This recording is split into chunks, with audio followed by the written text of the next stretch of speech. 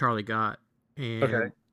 and he got there a couple years ago, um, but he was pulling a triple that day, and I caught him at Luke Bryan's on the third floor, and I asked him, I was like, dude, what is it like endurance wise? Like building up that kind of endurance with your hands has to be it has to take a while, right? If you're playing a triple, if you're just starting out, you're trying to take as many gigs as possible. Like I it mean, probably takes a while, right? I've only done a triple one time, Oh, okay. and I'm like, it was nonstop from 2 to 2:30 in the morning, and I wasn't even supposed to do the second gig. I was supposed to have a break, and this one guy was like, "Hey, can you play?" I did Tootsie's back room, and I was doing Rippy's rooftop later that night, and this guy was like, "Hey, can you do Tootsie's main floor right now? Like they need someone." I'm like, "I'm here, I guess so." So, it wasn't. I don't know. It wasn't that bad. It's just I think when you play downtown too, because obviously, you know, if you don't know how to play to a room, that's a big thing. But with these rooms, they're smaller, so you have no reason to be playing like you're in a stadium or an arena. Right. So for me, it's like I honestly do a lot of just wrist, and you get through the Yeah. day. Like I did that double 2 days ago. It was just like one of the rooms was pretty small, and the stage was tiny, so you're not gonna be bashing away, Right. and you don't like to hit a solid rim shot. You don't need to beat the living daylight out of the drum. You have one solid, one wrist rim shot, and it's gonna sound like a, a firecracker. I So noticed that at Johnny Cash's. Was watching another buddy who plays bass, who actually he played with you on a gig once. His who? name's Ty Swallow. Long hair, beard. I feel like if I maybe saw his face. Yeah, I'll send you a picture later. I met him in Louisiana when I lived there. Um, he it was an accident. I think you were the fill in, and he didn't know who you were at first, and it was like, oh, okay. But the if Do you know these songs? Yeah. yeah, exactly. I would say I do. Yeah. Um, but I noticed that at Johnny Cash's, and in fact, Charlie, when he was playing at Luke Bryan's, they had those Roland TD 80, whatever, the really expensive Yeah, they still electronic have. kits. I played on one of those for the first time 3 Saturdays ago. Yeah. How was it? How does it feel? I Very, have an electronic kit at home. yeah. I have the TD12, and this was kind of nice because it was like, so there's pros and cons to it. The pros are you don't have to bring you used to bring a pair of headphones and a pair of sticks, so you're kind of like, this is great. I can go to this gig and not have to like lug all this gear around. The cons, obviously, you're not playing a real drum set and all that stuff, but it's just like, I don't know. I think if you just love to play, I mean, it didn't sound bad. Did Right. it feel differently? Yeah, but it was fun. It also depends on the people you play with. The two guys I played with were a lot of fun. It was a very high energy gig, and you know, I had a good time. Yeah. So I mean, did you just get off the road? Like, was it a pretty extensive leg of touring, or was it just a few shows? well, this year we have a slimmer schedule. So the last three shows we just did in a row was Canada last Okay. weekend. And we haven't done a 3 weekend run since last year. Hmm. So it was a lot of fun. It was like, okay, we're all like, first show is like, okay, let's get back in the saddle. Then after that first show, because we hadn't played the show um since that show, the first show in Canada, our last full show was Seattle at Lumen Field June 4th. Nice. So other than that, it was CMA Fest, which was June 11th, and that was like a 40-minute set. Yeah. That's around the time I went to go visit. Okay. The man, what a town. What a great town, dude. Like I'd never Oh, it's been there awesome. before, and it So you was you came kind of during CMA Fest. yeah, yeah, right. Yeah, I think it was right before it. Um, You or missed it, and it's good because you missed what I like to call Hell Week. oh, I imagine actually, you know what? Yeah. Somebody mentioned that to me. They're like, it's just if you think there's a lot of people here now, just wait until a couple days from like, I mean, everybody comes from all over the country. I'm sure there's people who come from around the world, and I'm from New York originally, so it's like now. picture like Times Square but smaller and just on that one strip, filled with people on bars and all that stuff, and it's fun. But like, thankfully, we don't have to be doing 3 shows in one day type of thing anymore. Oh Because when we did yeah, that, we there were times where we did like one or like sometimes two.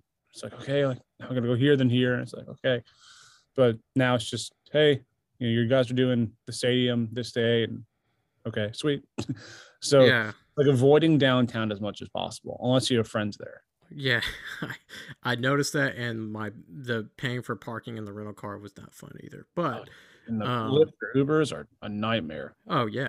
Well, it's the same in I went to grad school in Vegas, so it Where'd you go? UNLV. Okay, Yeah, I studied percussion there, nice. and yeah, it was fun. It's the weirdest city on earth, which it's Been there a few times for work. I haven't yeah, really got to yeah. play, which is fine. I mean, I guess I was there for a bachelor party earlier this year, and Oh, by you the time we even survived. got there, I was just kind of like, oh no, I survived. I was just like, by the time we got there, it was like we went from a Monday through like a Thursday, and I was like, I don't even want to drink when we get there. I was just Mm, exhausted. yeah. So, but And if you go during this time of year, the heat will exhaust you even more. But oh yeah, I'll pass. yeah, and the heat here in Houston is just about just as bad. But Oh, so you're in Houston? yeah, We did the Toyota Center last year. did you really? Yeah, we did one one night or 2 night. I think it was one night or 2 nights. I can't remember. Did you do the rodeo? No, we did our own show there Oh, okay, okay. on our tour last year. Yeah, Yeah, dude, that's great. I love the Toyota Center. it Uh, was fun. Many Rockets games I've gone there, but um, man, I mean, the fact that you get to say that though is like, you get to play all these arenas and stadiums. It's so cool, dude. Like, Hmm. you're literally living the dream. We have done the Houston Rodeo though at Yeah. what was it, NRG? Yes. Correct. We Where the did that Texans play. 2019, I think. Yep. So Uh, that was a lot of fun. Before the world got set on fire. Yes, yeah. Yeah. Uh, Great city Houston is. It's huge, and it's hot during this time of year. But I grew up here, and I've kind of been all over the place. So wound up back here during the pandemic. But whenever I kind of going out to like places like Nashville or Vegas or uh, places like that, LA, meeting people there. Um, I I would say Nashville is probably been my favorite place to go. It's just I think the vibe there is a little bit better than LA or Vegas. It's something about it. I don't know what it is. How did you wind up out there? I mean, you say you're from New York. Which part of New York, by the way? So I was born in the city, and Okay. then my parents moved up to Long Island when I was a kid. So I grew up there. Um, and I went to college in Philly for music at University of the Arts. Okay. Studied with a lot of amazing teachers. Um, I mean, I studied with incredible teachers in New York too. One being Dom Famularo since I was Oh my 15. gosh. Yes. And obviously, I hope he's recovering from what he's going through. And then another amazing teacher named John Pavicchia, who was like his protege. Yeah. So I studied with him whenever Dom was around the world. And then at University of the Arts, I studied with an incredible teacher by the name of Mark DiCiani, who I'm still close to all three of them, very close to them. And then I studied with, have you ever heard of Jerry Brown? I have not. So he was Stevie Wonder's longtime drummer, and then he's been Oh. with Diana Ross for like 20 years. I'm very close with him. I just spoke with him like catching up last week. And then do you know who Jimmy Paxson is? I do.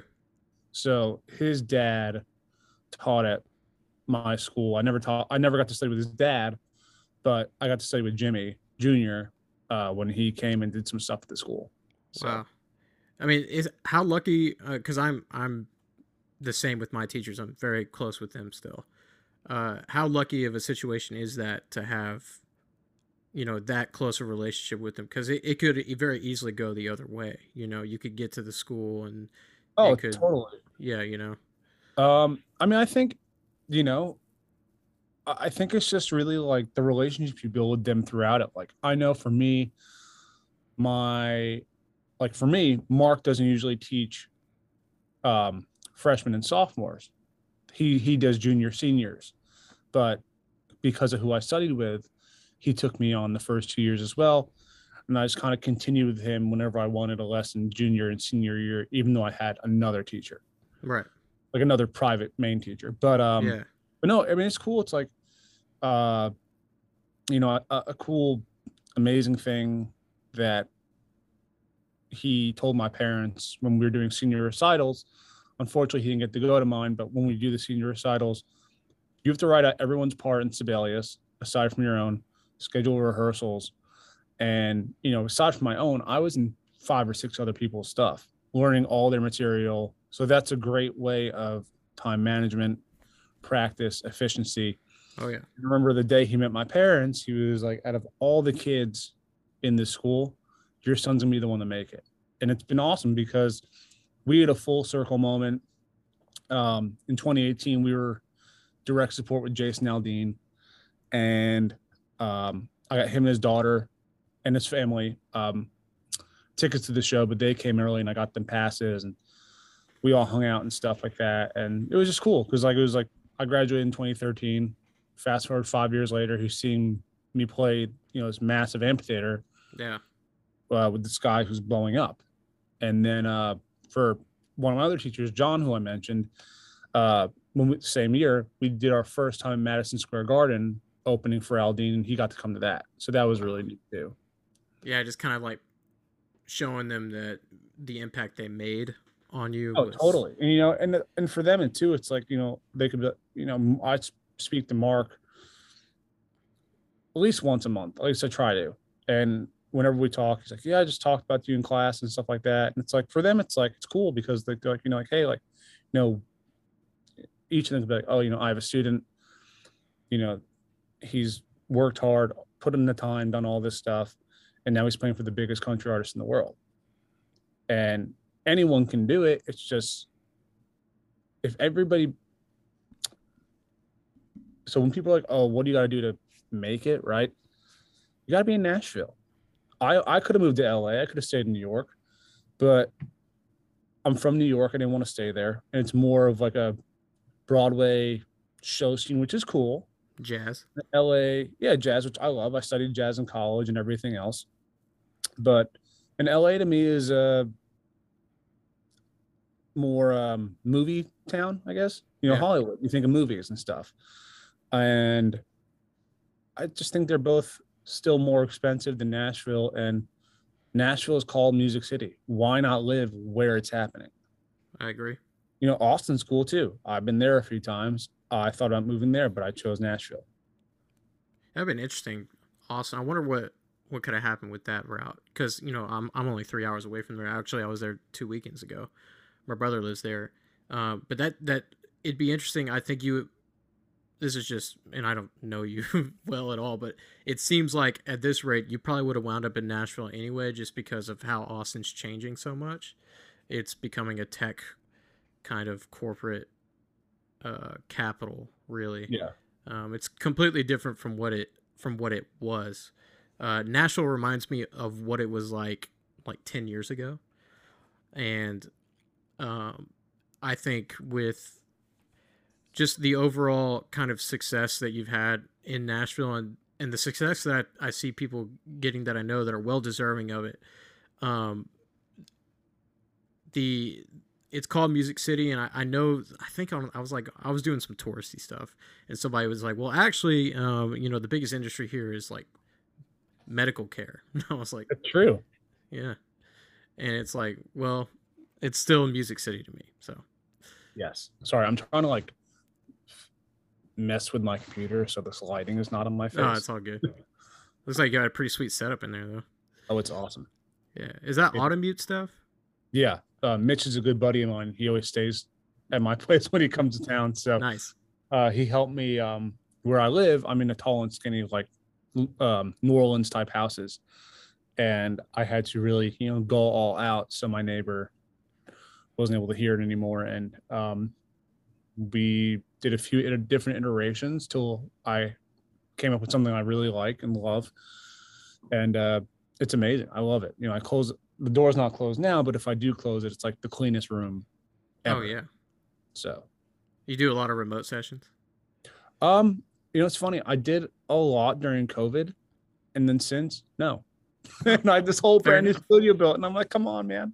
I want to use it So, so bad. but I want to. You know, I'm hoping to. You know, I put feelers out there, and but you know, that stuff comes and goes in waves.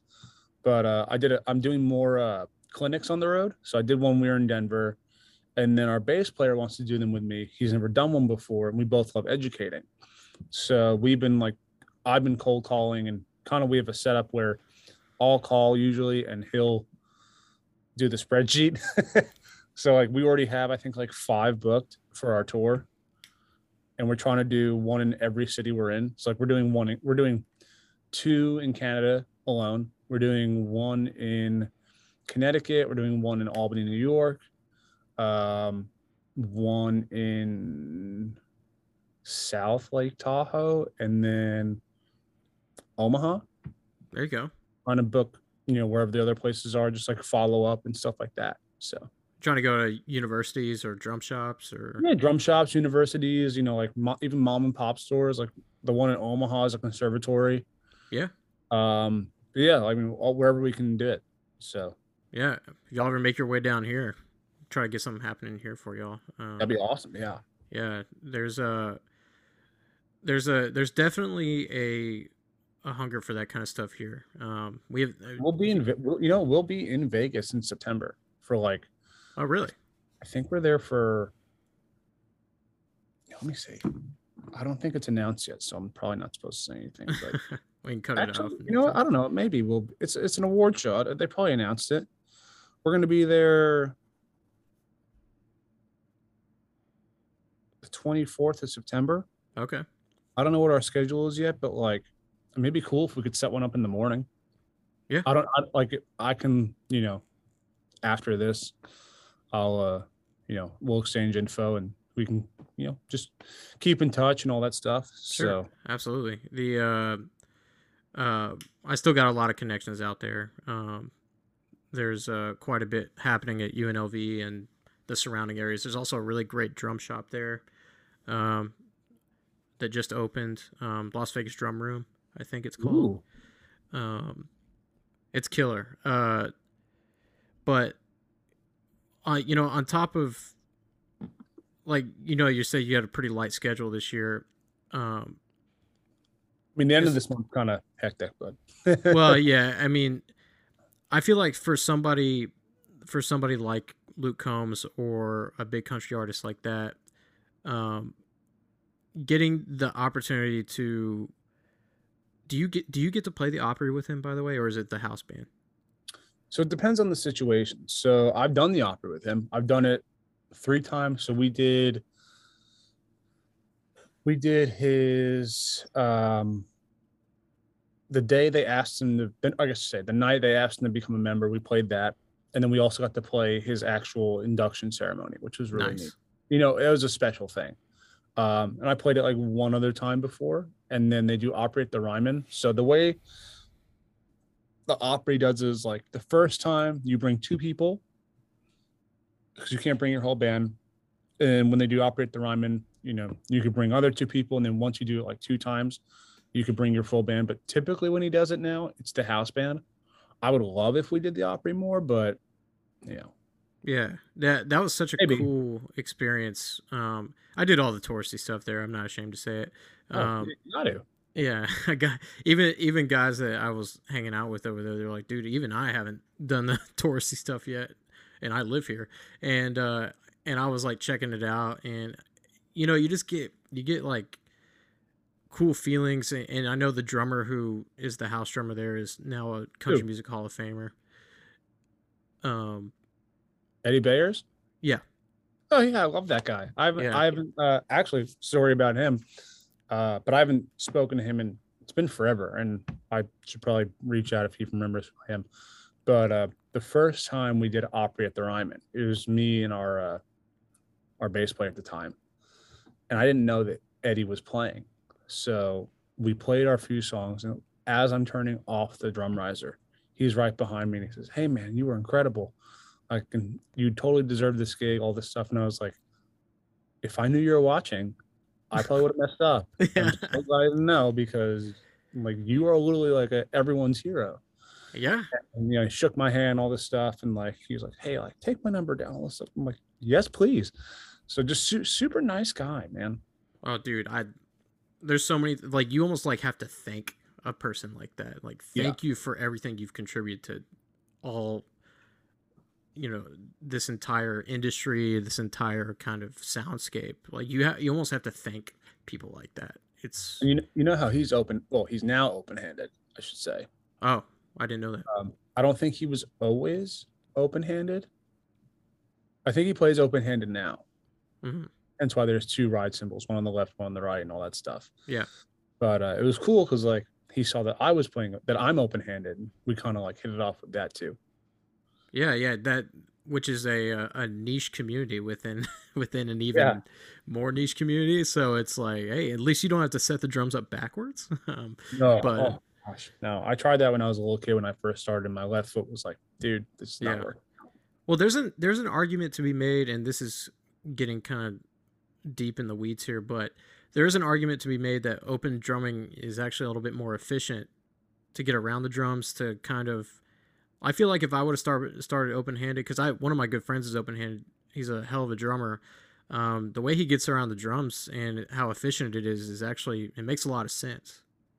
Yeah. I mean, if you think about it, it is the most efficient way. Yeah. Not to knock people who play right over left, but when you sit down at the drums, you have a whole entire, your whole right hand and arm is open. You don't Right. have to cross anywhere. So you can be playing the hi hat, keeping time here, and then you're playing, say, snare 2 and 4, and you can go around the toms. But you can do whatever you want. Oh It's man. awesome. It's awesome, and you don't have to cross over. And when I'm left-handed by trade, but when I first sat down at my drum set when I was like 6 years old, I just automatically just went like this, and it was just comfortable. I tried doing the right over left, but it didn't work. And my ride cymbals on my, like, I guess center, it's to the right of my rack tom. So like I play my ride with my right hand instead of Yeah. having on the left side. So Oh, just interesting. So you kind of, comfortable. well, at I'm least you probably have ambidextrous that way. Yeah. ambidextrous abilities. So Yeah. So, but yeah, you could totally get around the kit a lot easier playing open handed. yeah, and to me, like, And it's, you sound like a different player too. I was about to say, it seems like sound quality could really improve, especially if you're trying to work on that stuff with a weaker hand, like right-handed by nature. Try to work on the left-hand dominance, but the sound is, I don't know. There's something about it. It's maybe we're, um, being too kind of philosophical with it, but I really do believe that there is a tonal difference, a tonal quality that comes from that ability to play that way. Because, like, you just don't see a lot of people doing it, but the people who do and do it well and are playing for a living, they just got a sound. They have a sound that's very distinct, and quite honestly, it's a very rich sound. Maybe it's because the ears are not used to the frequencies coming off that way, but just my thoughts. I've thought about it before. Have you tried it? I have. Not enough, but I've tried it. I've never tried it on a gig. I mean, Oh yeah. That's stuff you practice at home. yeah, yeah, but I mean, getting brave with it and kind of trying to make it happen. One of my favorite drummers ever is Carter McLean. Oh Uh, yeah. he's I don't know him personally, but he's incredible to me. Like, and he does some open-handed stuff sometimes in his videos and his playing that. And as a percussionist and being trained in classical percussion, orchestral percussion, and kind of doing drum set as well, um, there's just a desire to be as versatile as possible, and I yeah. feel like if I'm as versatile as possible in instrumentation and playing, am I making a good sound on everything I possibly come across, whether it's snare drum, drum set, xylophone, timpani, or it's weird drums like darbuka, or I'm playing hand percussion. Am I making a good sound? Can I make the same sound left hand lead? Can I make the same quality of sound being open handed on drum set? That would be, to me, I mean, I think we have two goals as drummers and percussionists, which is number one, playing time, and number two, both hands should be able to do the same things. Oh, definitely, Yeah. definitely. And I feel like a gig like yours, playing in time, is obviously one of the most important things, if not the most important thing. But it's also like I just feel like falling into gigs, and getting them and earning them comes from just having a rich sound that comes from being versatile. And so I know there's probably people out there that, in Nashville in particular, that are well versed in a couple of genres, but it seems like to me, learning and taking from all of the genres that you possibly can and the styles of music you possibly can land you a gig like Luke Combs, can land you a gig like Jason Aldean with Rich Redmond's done, and everything like that. Yeah, and I think also, I mean, aside from time, like having good feel too, that's really important. Feel, right. Feel happens in a sense of, like, I have a marching background, so having a boxy kind of sense of time was always important to me until it wasn't, and then you find yourself like interpreting time so differently that it's like now I can mix in a little bit of the boxiness, a little bit of what I'm experimenting with now, and it's worked so far. But I do sometimes wish I wasn't so worried about being so in the box for so long. Um, but at the end of the day, I mean, it's got me this far. But Yeah,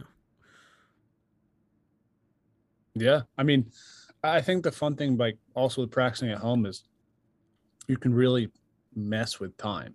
right, If you're just like playing for fun, like don't even have a click on, just play and see what comes out.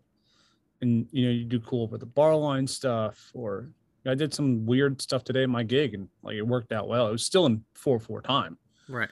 but it worked out, and it was just kind of like, oh, that's neat. that I love when was that stuff that was comes an out. accident. You know, like that stuff comes, like you've been working with it or messing with it a little bit, and it just comes out naturally. Like you've ingrained it so much. That's one of my. That's probably what keeps me coming back to this craft more than anything. Is just seeing what can happen on a gig like that, or some kind of musical situation, a jam, whatever. Yeah. Oh yeah. I mean, I think jamming some of the best ways to exercise the playing in time, but also coming up with cool ideas that might not necessarily be within the same time. Right. That's kind Do, of like trippy, but like it still works in what you're playing.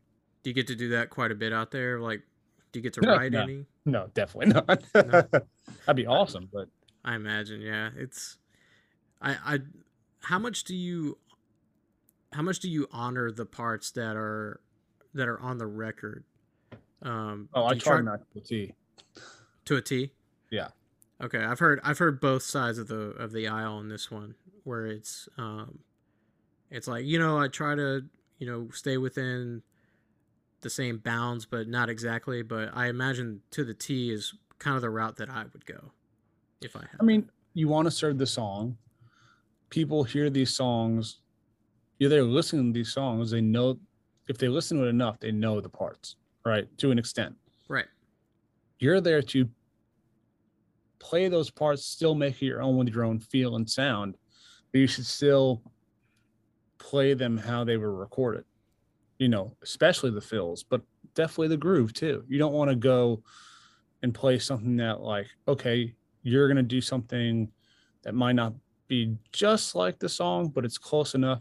And then it's like, you need to play that every night, the same thing. So doesn't it just make more sense to play what's on the record, ingrain it in your head, and then it's muscle memory. And also, if you're playing something that might be slightly different and doesn't, if your kick drum pattern doesn't match up with the bass part all the time, it's going to sound weird right, and yeah, choppy. yeah. I mean, but also Like if Luke wanted to do something different, obviously you would do it. But like, Yeah, oh, totally. yeah, it. But I imagine that's the thing though with like these huge songs like that he's done and that whoever's playing on them in the studio like has done a really good job.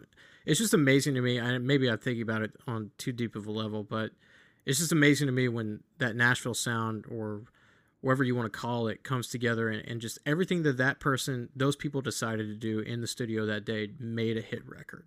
Yeah. It's so It's not fascinating just to me. not even just a record, a hit song, Right. you know?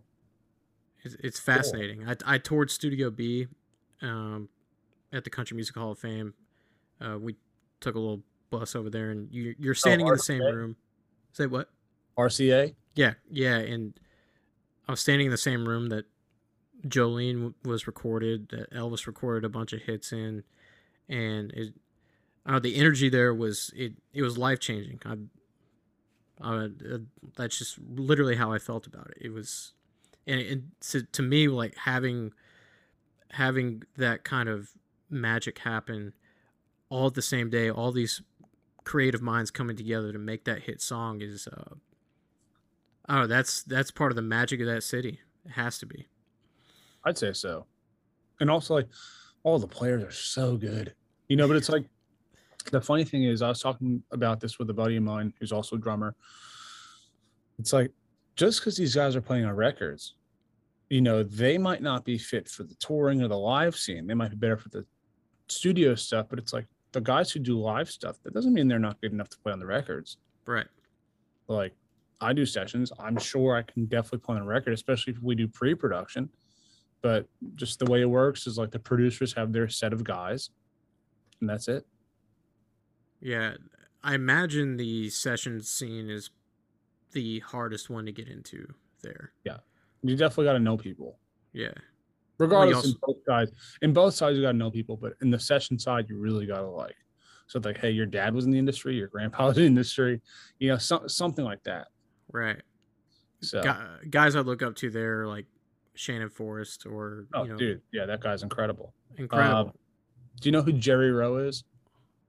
Why have I heard that name? He plays on majority of Luke's stuff. He played on all the Morgan Wallen stuff, all the Hardy stuff. Um, he's one incredibly nice guy and just a monster player.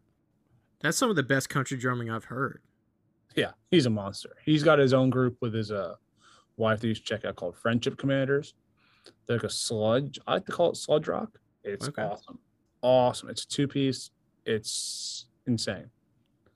Dude. So I there's one of Luke's songs that I just cannot remember the name of right now, but there was some incredible drum parts in there. Just nice little 16th note little riffs and breaks and stuff. Like, was it Hurricane? No, was it? I cannot remember. I'll think of it. fast or slow tempo? Slow, but filling in with some faster subdivisions. It wasn't like Beard Broke My Heart, was it? Because the end of that song has a cool triplet fill. Yeah, yeah. There's some triplet stuff in there that he's doing who what he's doing in there is like I was like, oh my gosh, that is tasty, like Yeah. And I'm a kind of guy that listens to instrumentation before lyrics, to be honest with you. But um, yeah, just some of the part writing in those are just incredible. And guys like I don't is Matt Chamberlain out there? Uh, No, I think he lives in Seattle. I think they just fly him in here and there. oh well, there you go. It's, But Near Z lives here. yep. Keith Carlock lives here. Oh, Steely Uh, Dan. Ray Luzero lives here. I just saw him last week. I just saw him last Sunday.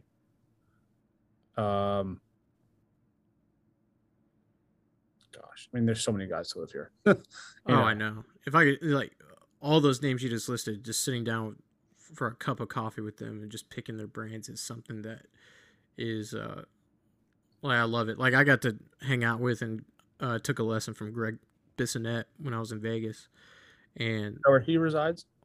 he lives in Los Angeles. I actually drove over there Oh wow, and okay. took the lesson from him. And what a sweetheart of a guy, and full of experiences and stories that are just unbelievable. And those are the kind of guys that you look up to, and you're like, man, what a career, Oh really. yeah. So you did. Now I'm going to ask you a question. So Uh, you did one lesson with him, right? Or is uh, it multiple? just one 2 hour So lesson. okay, so you went in, right? And was he like, "Oh, what do you want to learn?" Or did he just say, "Play something and we'll go from there"? It was a little bit of both. I said I wanted to work on some jazz stuff because he played with Maynard, back in the day. Hmm. Um, and I played some for him. He's like, okay, let's work on this and this and this, and this will lead to what you want to learn. Cool. Yeah, it was a lot of um, it was a lot of scenarios that he's been in. He's like, okay, I want you to imagine you're in an audition for Maroon 5, and I want you to play the most solid 2 and 4 backbeat you could possibly play at this tempo. Go. And you start to realize, like, under pressure, like, how am I going to sound? I know how I sound not under pressure, but how do I sound under pressure? And it was just fascinating to think about how many high pressure gigs he's in and was in. I mean, the Ringo Starr thing alone is Yeah.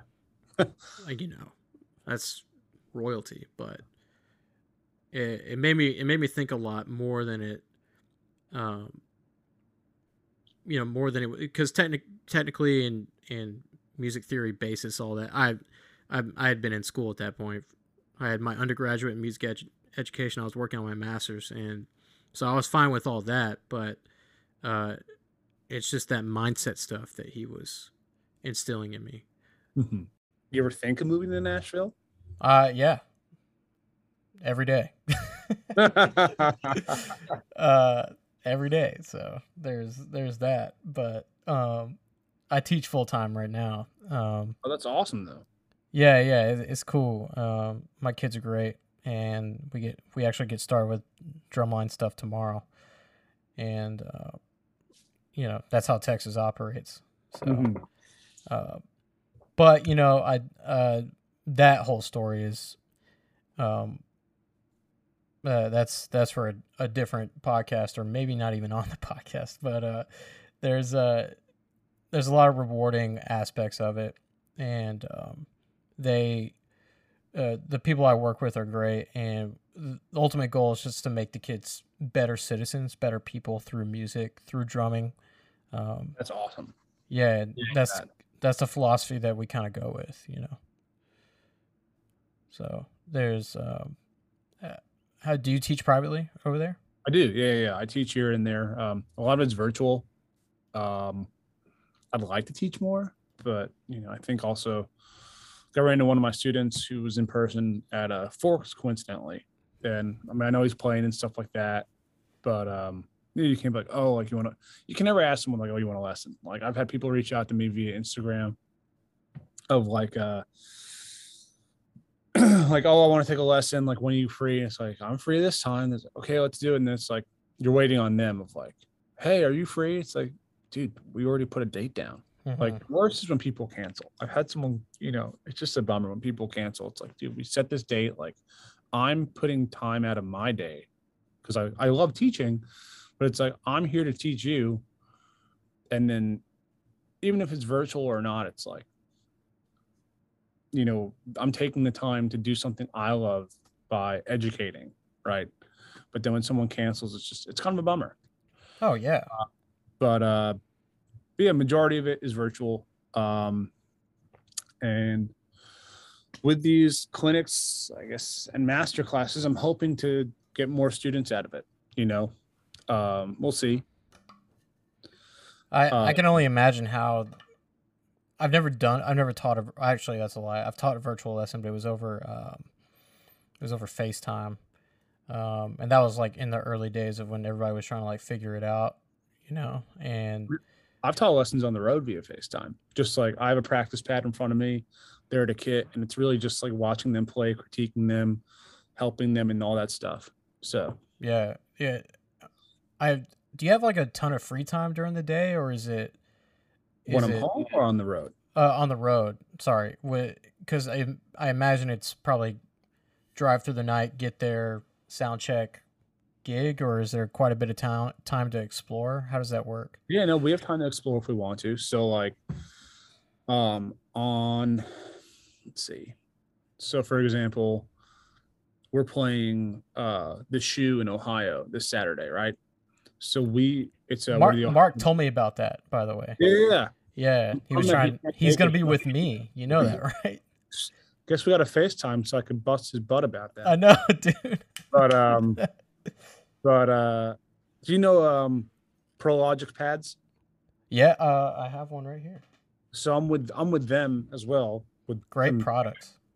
many of the other companies I endorse, but I love their pads. I love the guys who are there, and I'm getting the two main guys there passes for that show.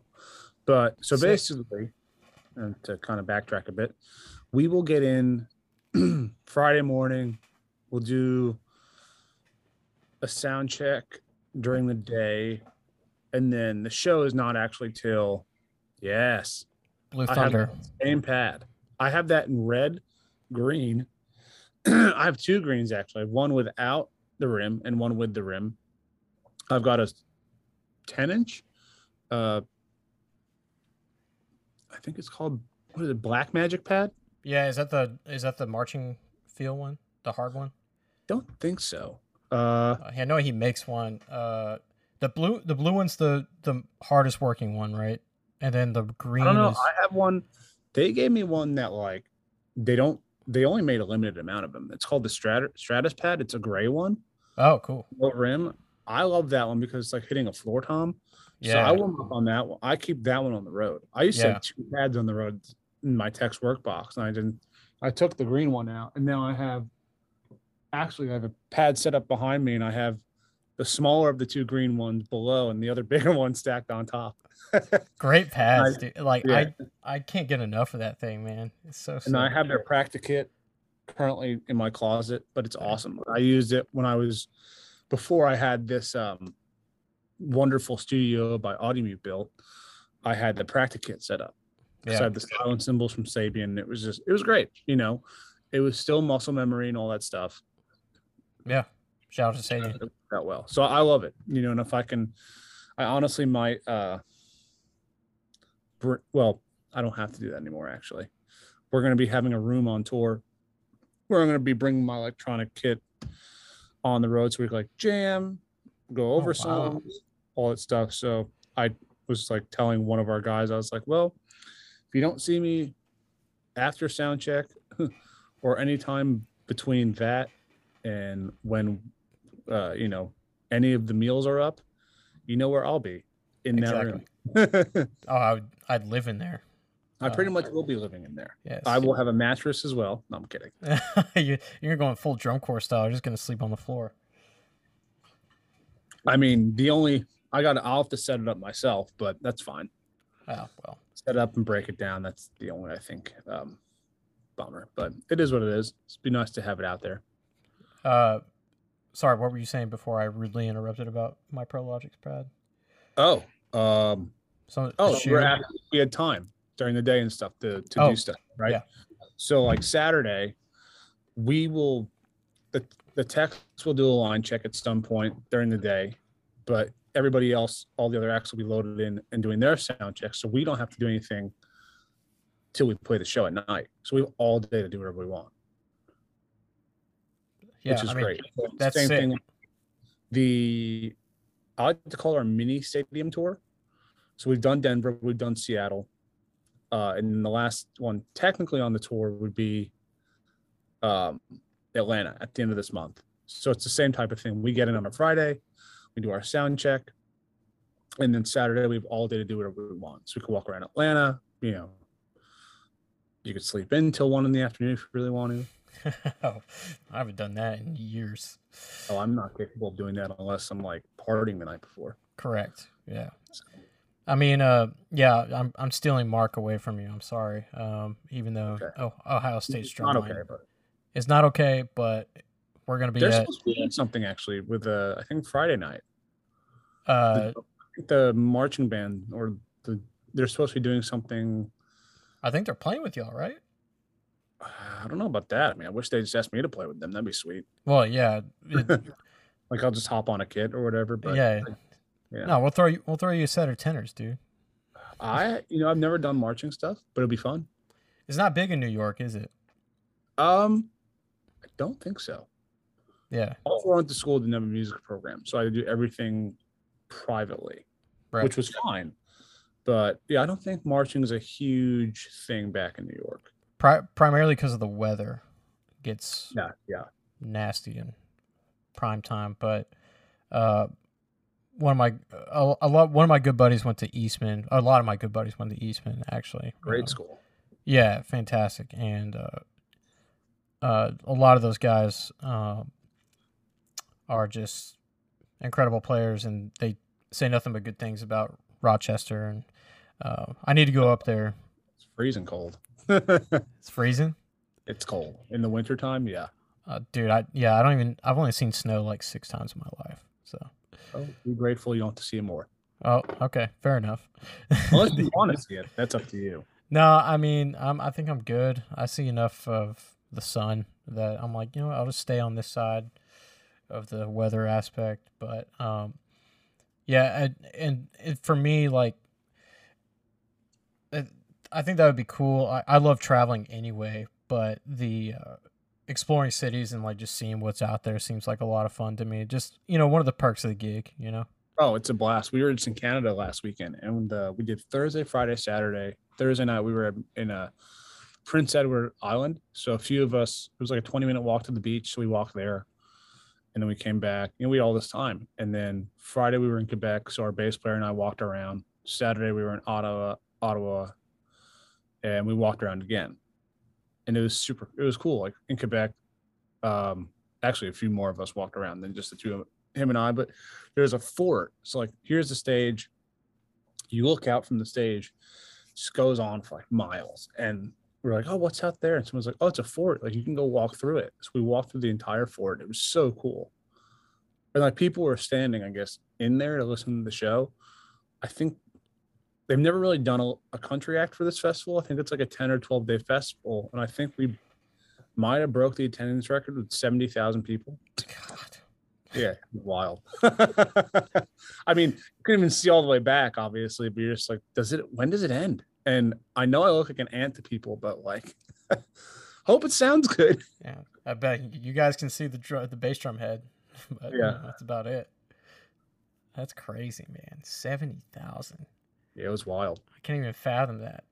That's And we did Daytona in February, and I think it was 130,000. I mean, I couldn't even see everybody. I don't know where they were at, whatever, but yeah, it's crazy to think about that type of stuff.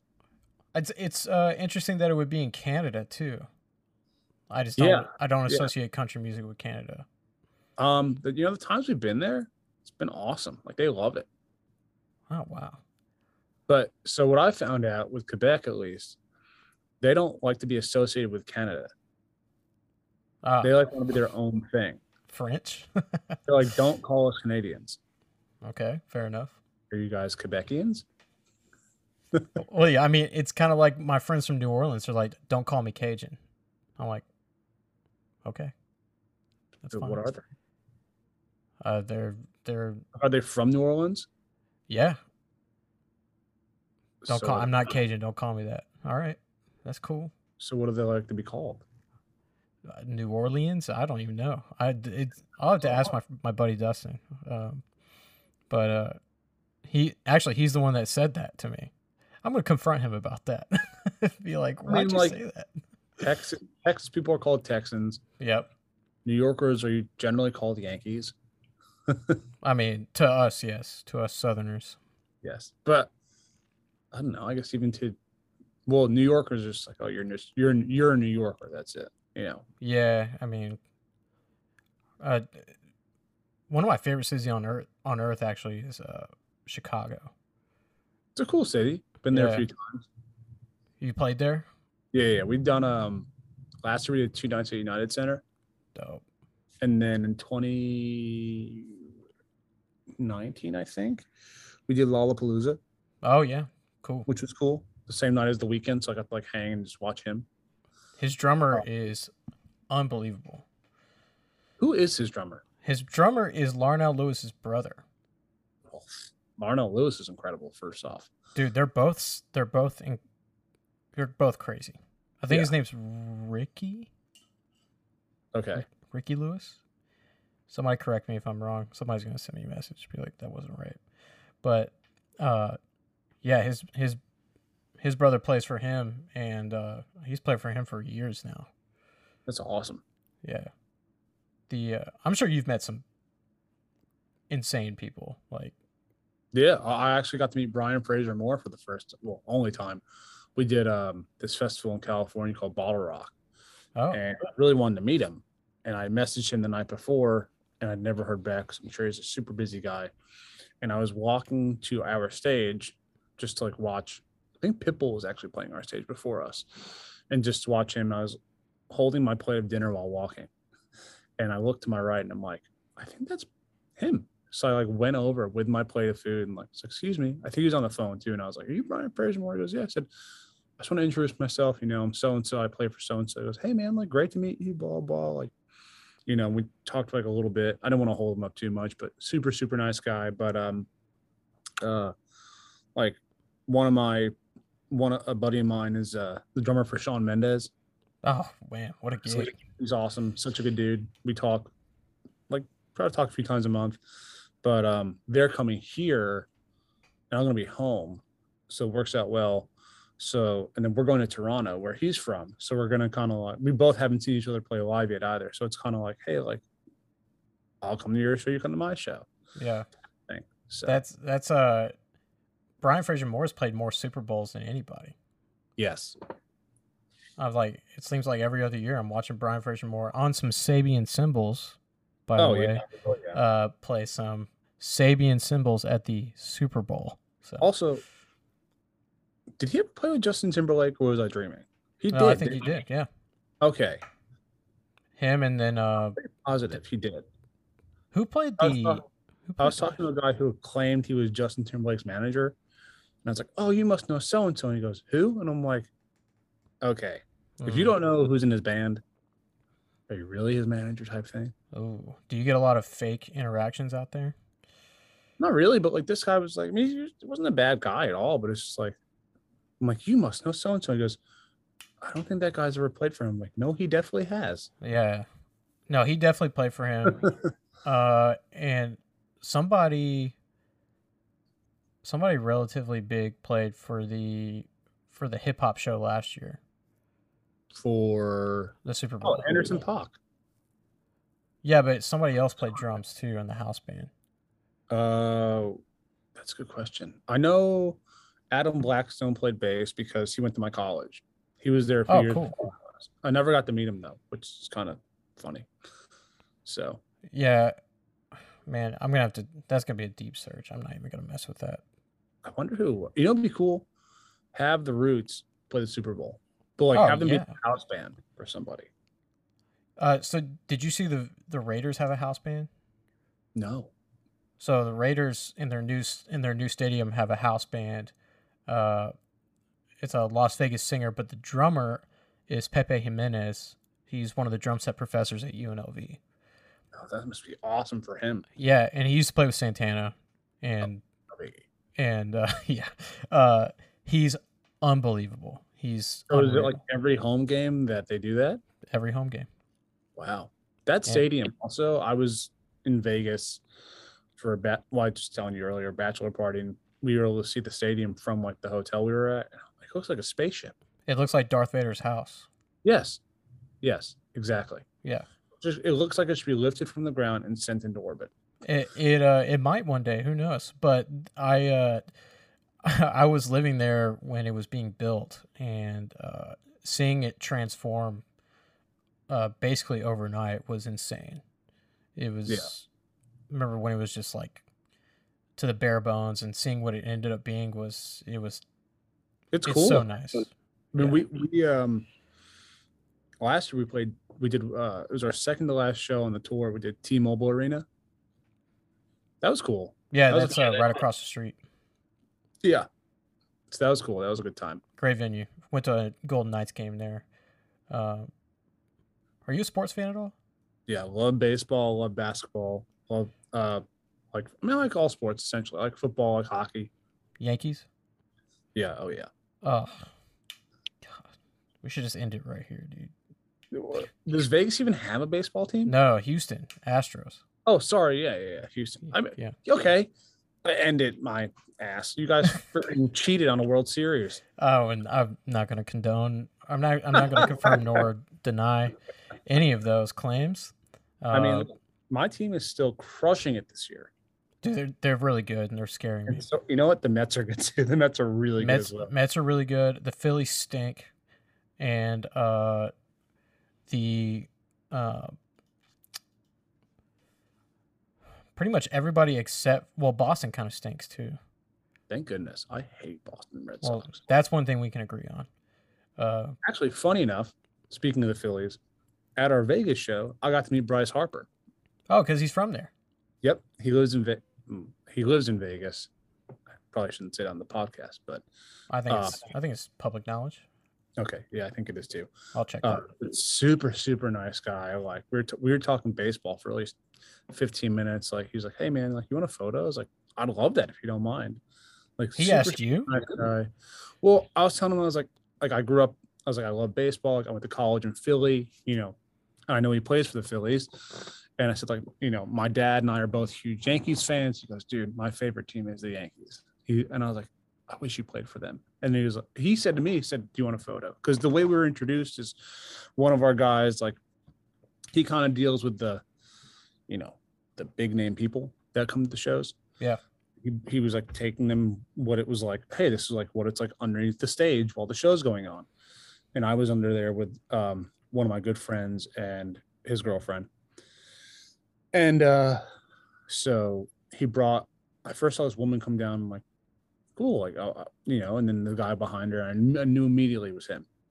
And it was cool. It was like, so like that guy was like, hey, this is Jake. He's Luke's drummer. And like, they got a kick out of it. And, you know, that's the cool thing about like music and sports. Like I met Ezekiel Elliott, like super nice guy. Was that at Thanksgiving?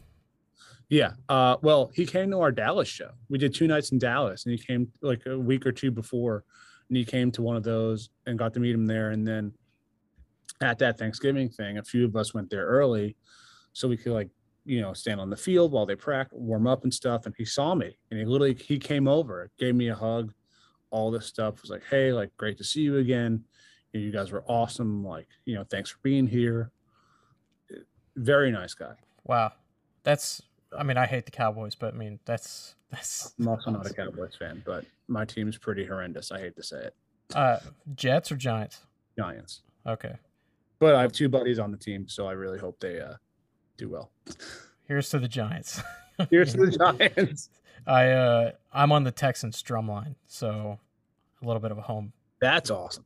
Advantage. What is that like? That stadium's massive. Stadium's huge. It's you don't realize. So when I was in drum corps, I got to play in Lucas Oil too in Indy. Okay. And they're very similar in the fact that they're these giant rectangles, and it's just this giant venue.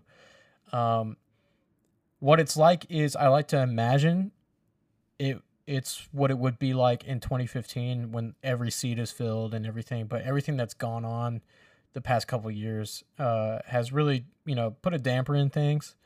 Mm-hmm. But getting to play and in that setting for a professional sports team, it's like my 2 favorite worlds are combining. I'm a pro football fan. I'm a huge fantasy football dork with my friends. We have a salary cap. It's ridiculous. It's bad. And I'm a huge pro golf fan. I play golf. I do too. Love it. Dude, I can't get enough of it. My new apartment's going to be on a golf course, so we'll see how much drumming I actually do. But days. Say what? Split your days. Play in the morning and then drum the rest of the day. Perfect. So it's like my 2 favorite worlds combine. Get to see a lot of football up close, and you know, on the sidelines and in the tunnels and stuff. getting to learn uh, how an NFL team actually operates is crazy. Uh, and doing I do a lot of work for them too, and I'm writing some stuff for them and some drumline stuff, and it's just cool, man. It's a cool environment. I get to meet a lot of people, get to play in front of people, and keeps the hands going. That's one of the main things. So that's cool. That must be a neat experience too. yeah, And man, it's it is.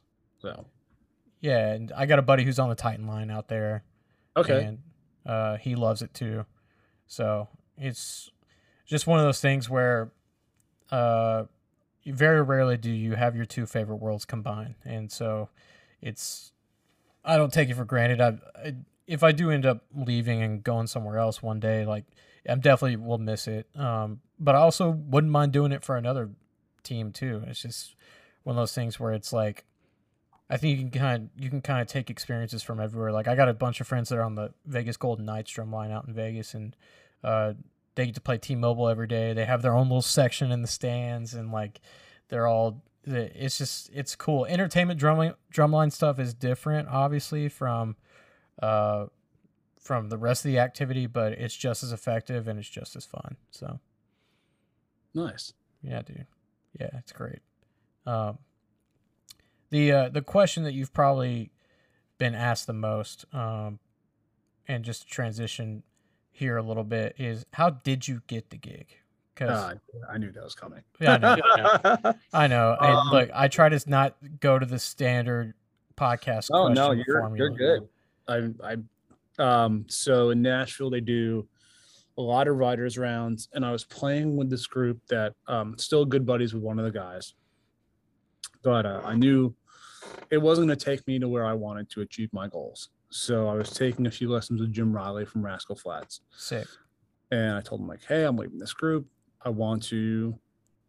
My goal is to play with someone that is more my age and has the potential of, getting me to where I want to go to." And he said, "Go to Riders Rounds." So there's a place on this street called the Mumbrine called Tin Roof, and they do a round called Revival, or they did, and it's moved now. But I went not knowing who was playing. I went by myself.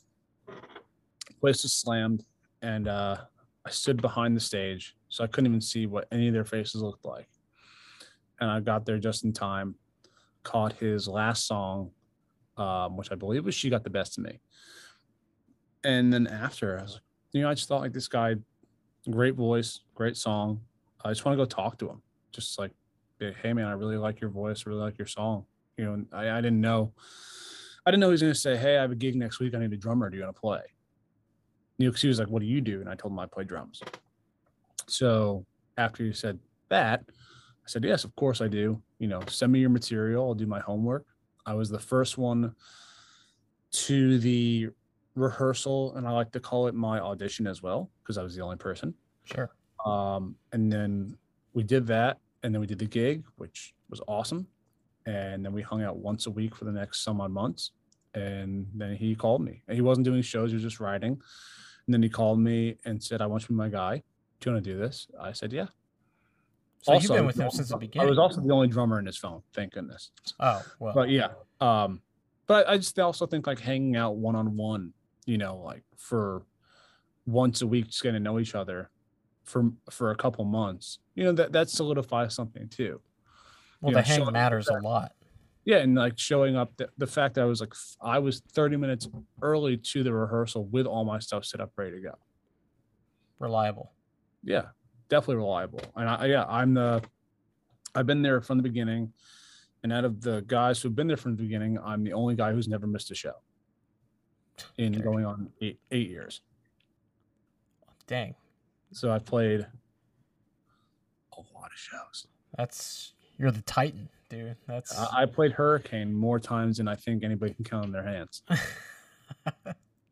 I mean that, but to me, you're hitting 2 out of the 3 points already of the triangle, and the triangle that I was taught of what makes a good gig of.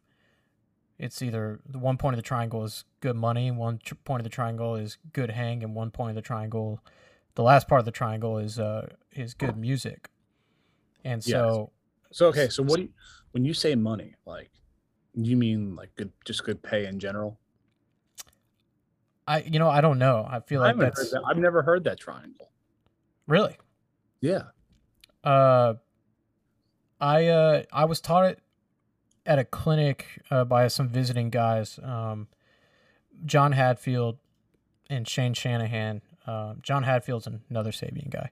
Okay. Shane Shanahan is a ridiculous hand drummer, frame drummer. He does a lot of really unorthodox but brilliant things. He lectures at Harvard, Okay. and John is a New York based percussionist who just is a unreal monster. I'll send some stuff to you. Yes, Uh, please. they were giving a clinic, and I was an undergrad, and I was a little 20-year-old kid, and I was like, and Shane was talking about that triangle, and it made me think. It's like that makes a ton of sense. Like he's like, if you can hit 2 out of 3 of those points uh, on that triangle, then the gig is worth it, basically. So the triangle say so it's money, hang, Hang, and last one, and the gig, music, music.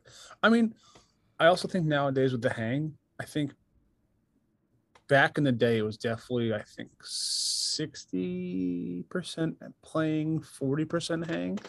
And now honestly, I think it's kind of switched. I think it's like 40% playing. I mean, you don't have to be the best player in the world, but it's like if you could just play the material with the right time, with the right feel, and really make it your own, but still do the recording justice and be a good hang, then I don't see why you can't get a good gig. right? So Would you be willing to sacrifice good hang for just the music and the money? no, because then it's like you're hanging around people that you don't want to be around just for pay and yeah, like obviously like the music is a huge part of it, but I mean you want to enjoy the people you're around too. Would you say the same thing if you were just starting out in Nashville? Um, I think when it comes to just starting out, one of the things I learned early on was say yes to everything you can Right. and just also play with as many different people as you can. It's great practice. You know, the money will come. That's the thing. That's first and foremost. The money, if you really put your nose to the grindstone and put yourself out there, play as much as possible, because that's what I did. I was playing Cajon at a writer's round every Tuesday. I didn't move it to play Cajon, but I did it to play with all these different people. Right. I didn't get paid. I got free food and alcohol, which I don't really drink much. So I went there for the free. I was like, cool. I have free dinner on Tuesday nights. Awesome. And I get to meet all these other people Right. while still doing, you know, the regular gig with Luke. But like, because I'm not me playing Cajon, there were people who are like, hey, I'm playing the listening room, which is a writer's round place like CMA Fest. Will you play Cajon with me? I did it like for like 3, 4 people and I got paid that way. And now I don't own a Cajon because I'd rather not have one. Uh, I have You know what, the something extra better. seat? Um, it's painful in the back and the hands. I I'm agree. with Toka Percussion, and they make this snare conga cajon, which I have. It's Yeah. actually behind me. And it's like perfect height. You just sit down on the throne, and it's right there, like level. It's awesome. And then they also make this wonderful uh, product called a kickbox. It's like a suitcase kick drum, but it comes with a small snare and tom as well, Sick. and it all fits in. And you could fit a pedal into it too, so you could fit all that into the box, and then just bring a cymbal bag with a ride and a hi hat, and then the few miscellaneous stands that you might need. Mm. And it I mean, sounds great. it's perfect. It reminds me of those little Tama cocktail kits that kind of fit onto each other. What drums do you play? I play Yamaha drums, so I play Yamaha. recording customs right now. Um, Nice. and then hopefully, once all this craziness with every things going on, they're supposed to be making me a new kit at some point for probably I'm going to go with next year's store, not this one. Well, So, yeah. but I'm either going to go with the Absolute Hybrid Maples or the um, Live Custom Hybrid Oaks. I'm undecided. Oh my god, oak sounds so good. Yeah, I mean, so do their Absolute Hybrid Maple. They don't make a bad drum set. Like I have Oh yeah. really right behind me. Here, do this. Like that rack tom, the floor tom, and the kick drum. I wanted a vintage kit really badly, so I got a 1980s vintage Yamaha pre 9000 series. Some And Steve it Gadd drums right there. kind of, I actually got to sit at his studio kit recently at the Really? National Drum Show. Yeah, last Sunday. I got to sit at that and play it for a little bit, which is cool. But Wow. this kit is awesome. I love it. It's I wanted my road kits 2414 13.9 rack, 14.13, 16.15 floor toms, and then Big boy. big boys. And then when COVID hit, I brought my kit home for a little bit, but then I really wanted Yamaha discontinued the Club Custom series, which was made with Steve Jordan. And in 2019, we did 2 nights back to back at the Greek Theater in LA. And I went to Pro Drum Hollywood. And I was just like walking around the snare section, and I saw they had a snare drum from that series. So I was like, you know what? I'm going to get this. I got it for a good deal. And, it just made sense. And then during COVID beginning, I went on Reverb. And I'm sure you can see this like blue Yamaha kick drum in the side of my screen. Yeah, I see it. I was going to ask about it. That's a Club Custom kick drum, 24x15. So the only thing I'm missing now from that kit is the toms. And I looked on Reverb, and I got that kick drum for a killer deal as well. And somebody was trying to sell a 18x16 that matching finish, which the snare drum's in that same finish as well, for $1,000. And I was like, dude, you're joking. So, What?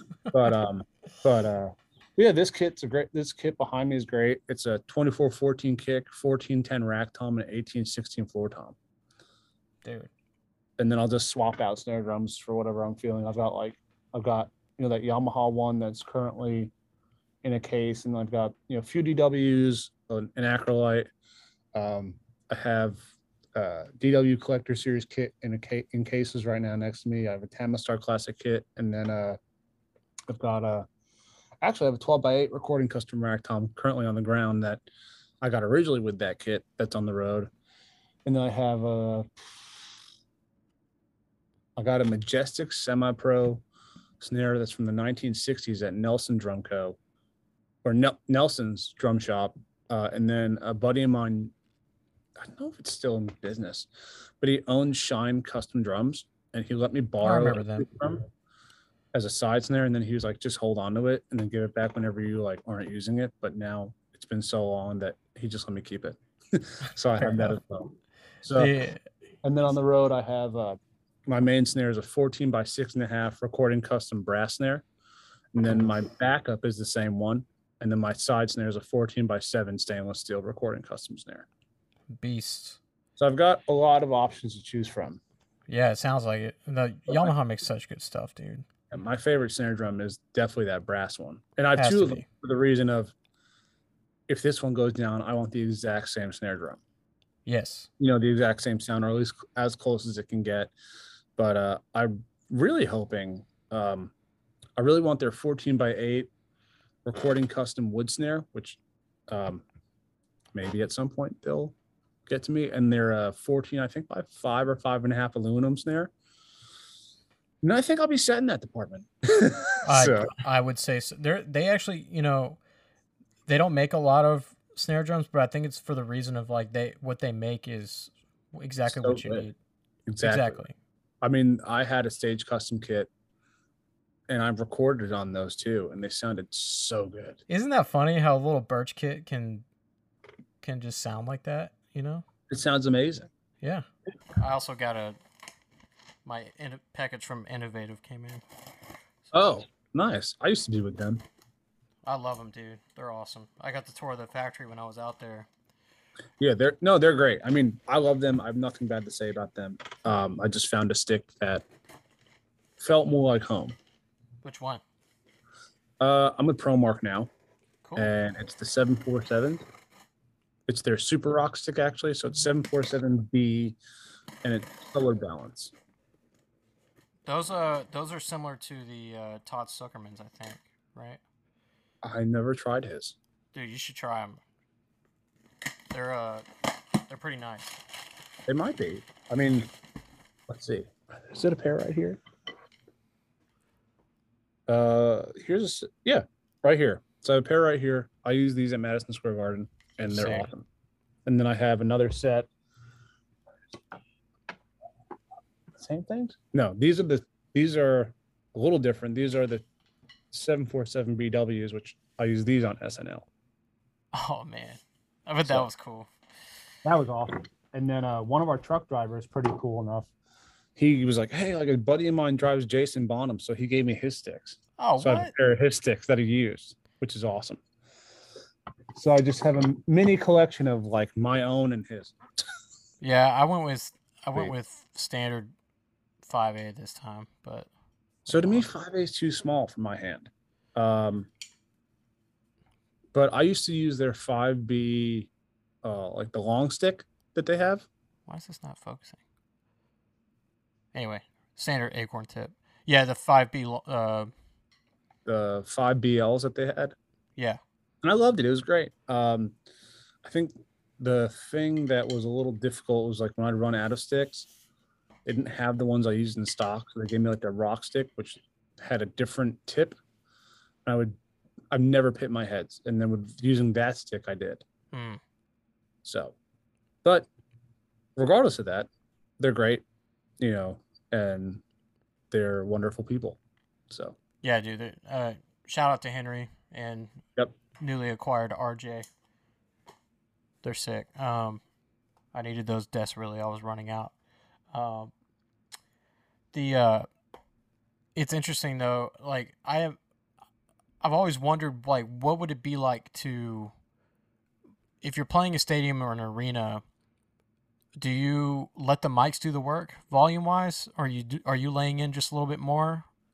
I mean, it depends on the song. You know, if it's like a hard hitting song, I'm going to hit hard, even though the mic's going to do the work. You know, the front of house guy is there to, you know, tweak what needs to be tweaked within the song.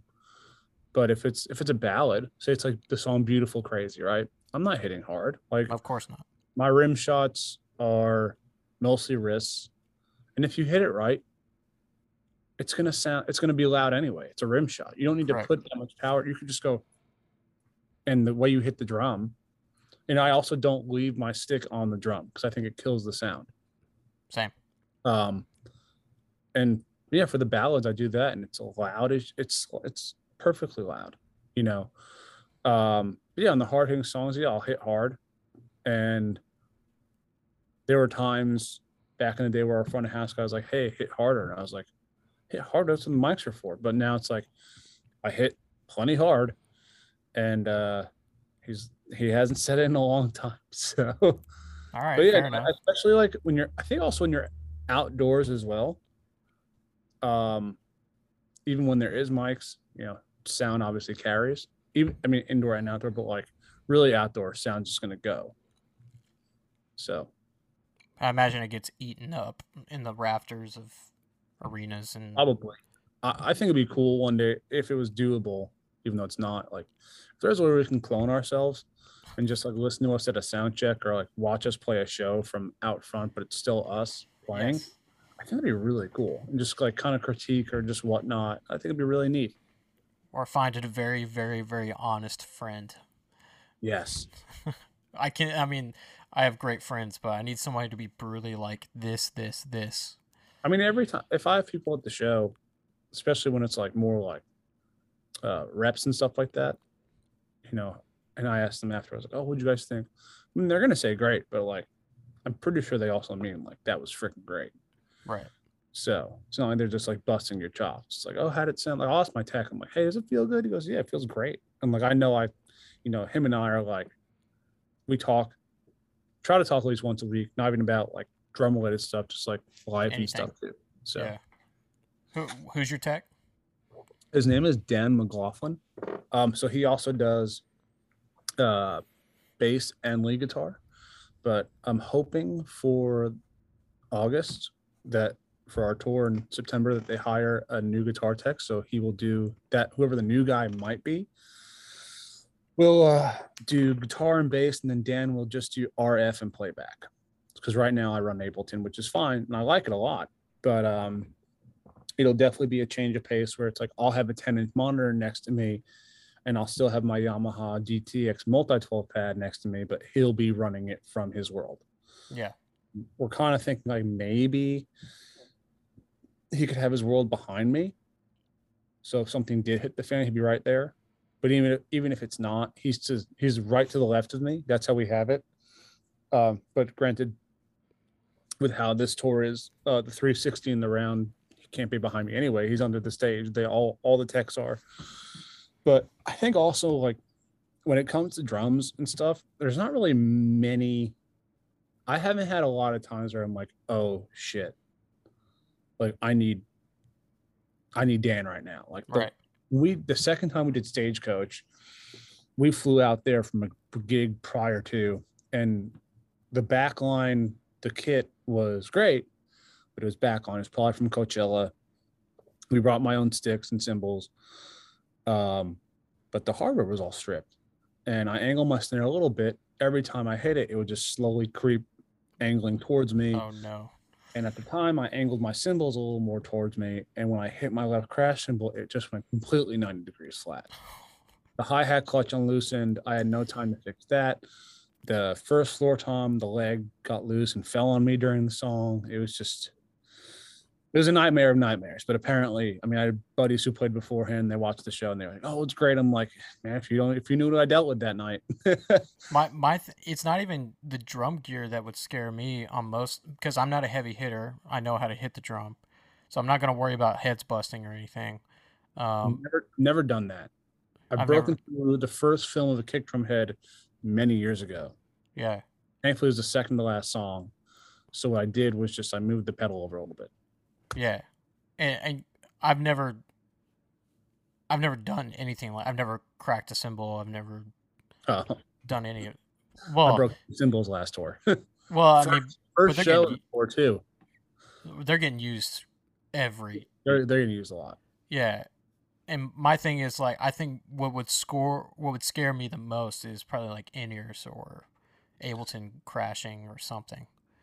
Ableton, so it's funny you mentioned in ears. So Ableton, thankfully, we have not had crash. But in ears, when we were out with Aldine, we were using this is before. So we use a company called Fur Audio.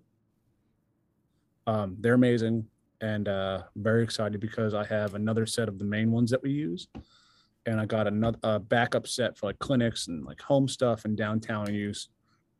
And I found out they should be here by like Wednesday morning, which I'm super thrilled about. Ooh, that's exciting. And, but I have a set of Ultimate ears, which they're currently in the abyss. I hope they're in our locker because I don't know where they are. And I have a set of JH Audios, which that was the first company we were with, and I had Dan vacuum them out for me because I've had to send them back one previous time, and I guess the cable is kind of messed up right now. And but before that, I guess they were still clogged when I was using them. We did a show with Aldine, and I cranked my pack. I was like, I can't hear anything, yada yada. I played the whole show, barely hearing the click, and playing the whole show through a PA, Oh God, like that's hearing what the we. PA. That gives me And nightmares. and the guys were like, how did you do that? I was like, just muscle memory, Yeah, I mean at this point. So, and that was before we had Ableton too. I have two Alesis SR18 drum machines, and we use one right now as a backup click just in case. But we're gonna keep that one, I think, on hand as like a third one. But I think we're getting another computer. So Did you see that video that floated around of that Polyphia drummer? Periphery, Was it not Periphery or periphery. Polyphia? Oh, I don't know who the band was. Maybe it wasn't Periphery. It was. You're probably right with the name, but the tech like hitting the guy's leg to keep time. Yeah, yeah, yeah. And he Oh was. yeah, dude, He's I like, had I some can't people hear sending anything. me, I and I can't was hear like, anything. that. I mean that. Not even that. It's just like if you can't hear anything. I mean, you can't hear the song. You can't hear what the singer is doing. It's just that was amazing to me. I hope that would never happen to me. Those are active parts too. Those are heavy and But busy that's also parts. why, like, you do have a set of backup ears. I don't care if they're over the ear headphones like you're wearing right now. Yeah. It's like you got to have a backup set. I'm thankful now that I will have a backup set of the main ones we use, and I'll have a second set that I'll keep on me at all times too, just in case. Right. And then Uh, if I get my JHs fixed and I find my ultimate ears, I'll have 5 sets. Even Even five is better. better than one. I mean, because Exactly. everybody was like, I can't even. All the people I follow were like, I can't even. That's like a big gig's worst nightmare. Yeah. I mean, I bought a set of Shure 425s just to keep on hand as a Yeah, I use backup those. for the time being, and I use them downtown. They're great, but I Those can't. disintegrated on me. Really? Yeah, I used them for about a year and a half, and I went to take them out of my ear one day, and then the plastic casing just. Wow. I was like, okay, well, that's cool. Impressive. And yeah, and I I got these for podcasting and doing some stuff on video editing and stuff like that, and I just haven't replaced the in ears yet, so I've just been using these Nice. bad boys. Who makes those? Audio Technica, They look like them from the side. yeah, MT 50. Okay. So they're nice. They have a great sound. They're comfortable too. So, um, well, cool, man. So, I are you uh, Sabian? Do you play Sabian? I do, yeah. What symbols do you play? I have 14-inch HHX Legacy hats. Nice. The Weckles. Um, Actually, if you give me a second, I can just get the list right here. Yeah. Mark just sent them to me. Nice. I played these at a church gig yesterday. 21-inch HHX Complex ride. Okay. Oh wait, I have the 22-inch complex, right? The Dude. thin one, the medium one. Yeah, this one's the thin. Uh, then I have the 20-inch Complex Thin Crash.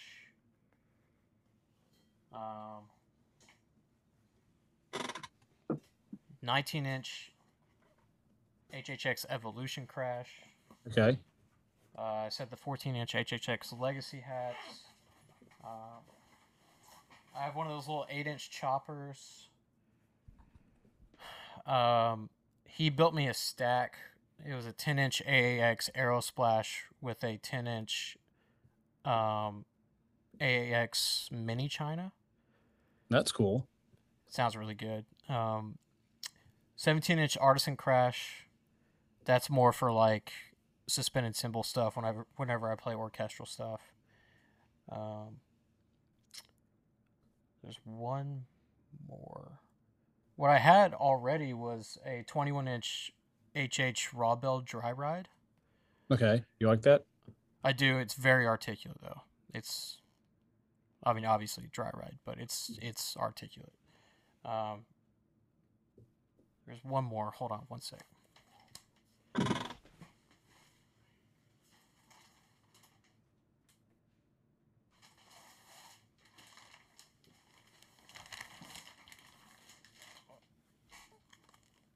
18-inch AAX Explosion.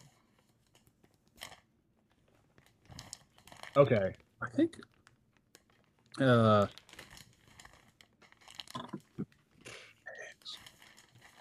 I think I have a lot of explosion crashes. I have I think I have two 19s. They're fast crashes. I have two 20-inch ones. I have like 2 or 3 19 explosion crashes, two 20-inch all AAX stuff, and then I have a 20-inch HHX explosion crash too. I have a lot of explosions at the I mean, house. you gotta explode with that gig though. I mean, that's. See, I don't use those on the gig. Oh, what I do you use use on the gig? so my hi-hats are not regular hi-hats. The top is a 16-inch thin complex crash. the bottom, 16-inch medium complex crash. Then I have 20-inch complex crash on the left, 22-inch medium ride complex, 22-inch thin complex crash, and then 21-inch AA Holy China. Just big old. Oh, big cymbals. Big pies. Yeah. Then my B rig is AAX 15-inch medium hats, 20-inch complex, the same crashes. The ride, I think, is a 22-inch medium HH ride. And then I do have a backup of the China, but we use a 19-inch AA Holy China. Oh, man. I love the Holy Chinas. Holy crap. I do too. A lot of fun to play. This, and they could take a beating. So, yeah. Mine is definitely warped. My main one is super warped. This is that HH raw bell dry ride. Woo! It's the bell sound is nasty, dude. It's I bet that thing cuts just. Bing. Oh yeah. It is a definite, like, if I was playing like a classic rock gig, it would be perfect. But thing's articulate. Oh yeah. I definitely have no need. I have so many cymbals at home. How long you been with Sabian? Since beginning of 2017. Sick. So you can imagine I've amassed a lot. Well, yeah, and I just signed with them in February, and I'm on the education roster, so it's not even awesome. Congratulations. Well, thank you. The Dom, right? He's a longtime Sabian guy. He's been with them forever. Well, that's how my teacher knows him. My teacher, Dean Gronemeyer at UNLV, he big marimba player in the 90s and has played Sabian ever since Lenny DiMuzio went there from Zildjian. But, I mean, he knows Weckel, he knows Gad, he knows Dom, he knows all these guys. And, like, it's a really cool network. It's really, I mean, honestly, how you and I got connected is through Sabian, through Mark. I mean, I love it. Yeah, just by Mark being like, you should ask Jake to be on your podcast. And I was like, okay. So I did.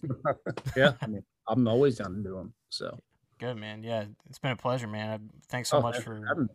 Yeah, dude. It's I'll be with Mark this week. We'll FaceTime you. We'll please do. I will definitely be around.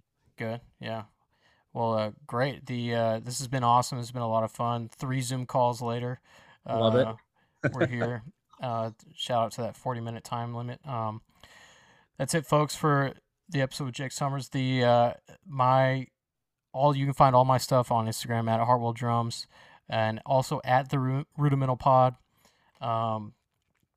You can follow and subscribe to the YouTube channel, and you could subscribe to the Spotify playlist. Anywhere you listen to podcasts, you can find the Rudimental Podcast. And Jake, do you have anything you want to plug? Yeah, you can find me on Instagram at Jake Sommers, SOMMERS7. My website's jakesommersdrums.com. I don't really use Facebook much. I don't really use TikTok, so I guess either my website or my Instagram. Cool. Instagram's probably better. Actually, they're both good. Yeah, so, that's how I got connected with him, Instagram. And also, if you need in need of some private lessons, he is available as well. Or studio work. So, and also, well, I'll help push out those clinic dates for you. I appreciate it. Yeah, folks, that's it for this one. We'll see you next time.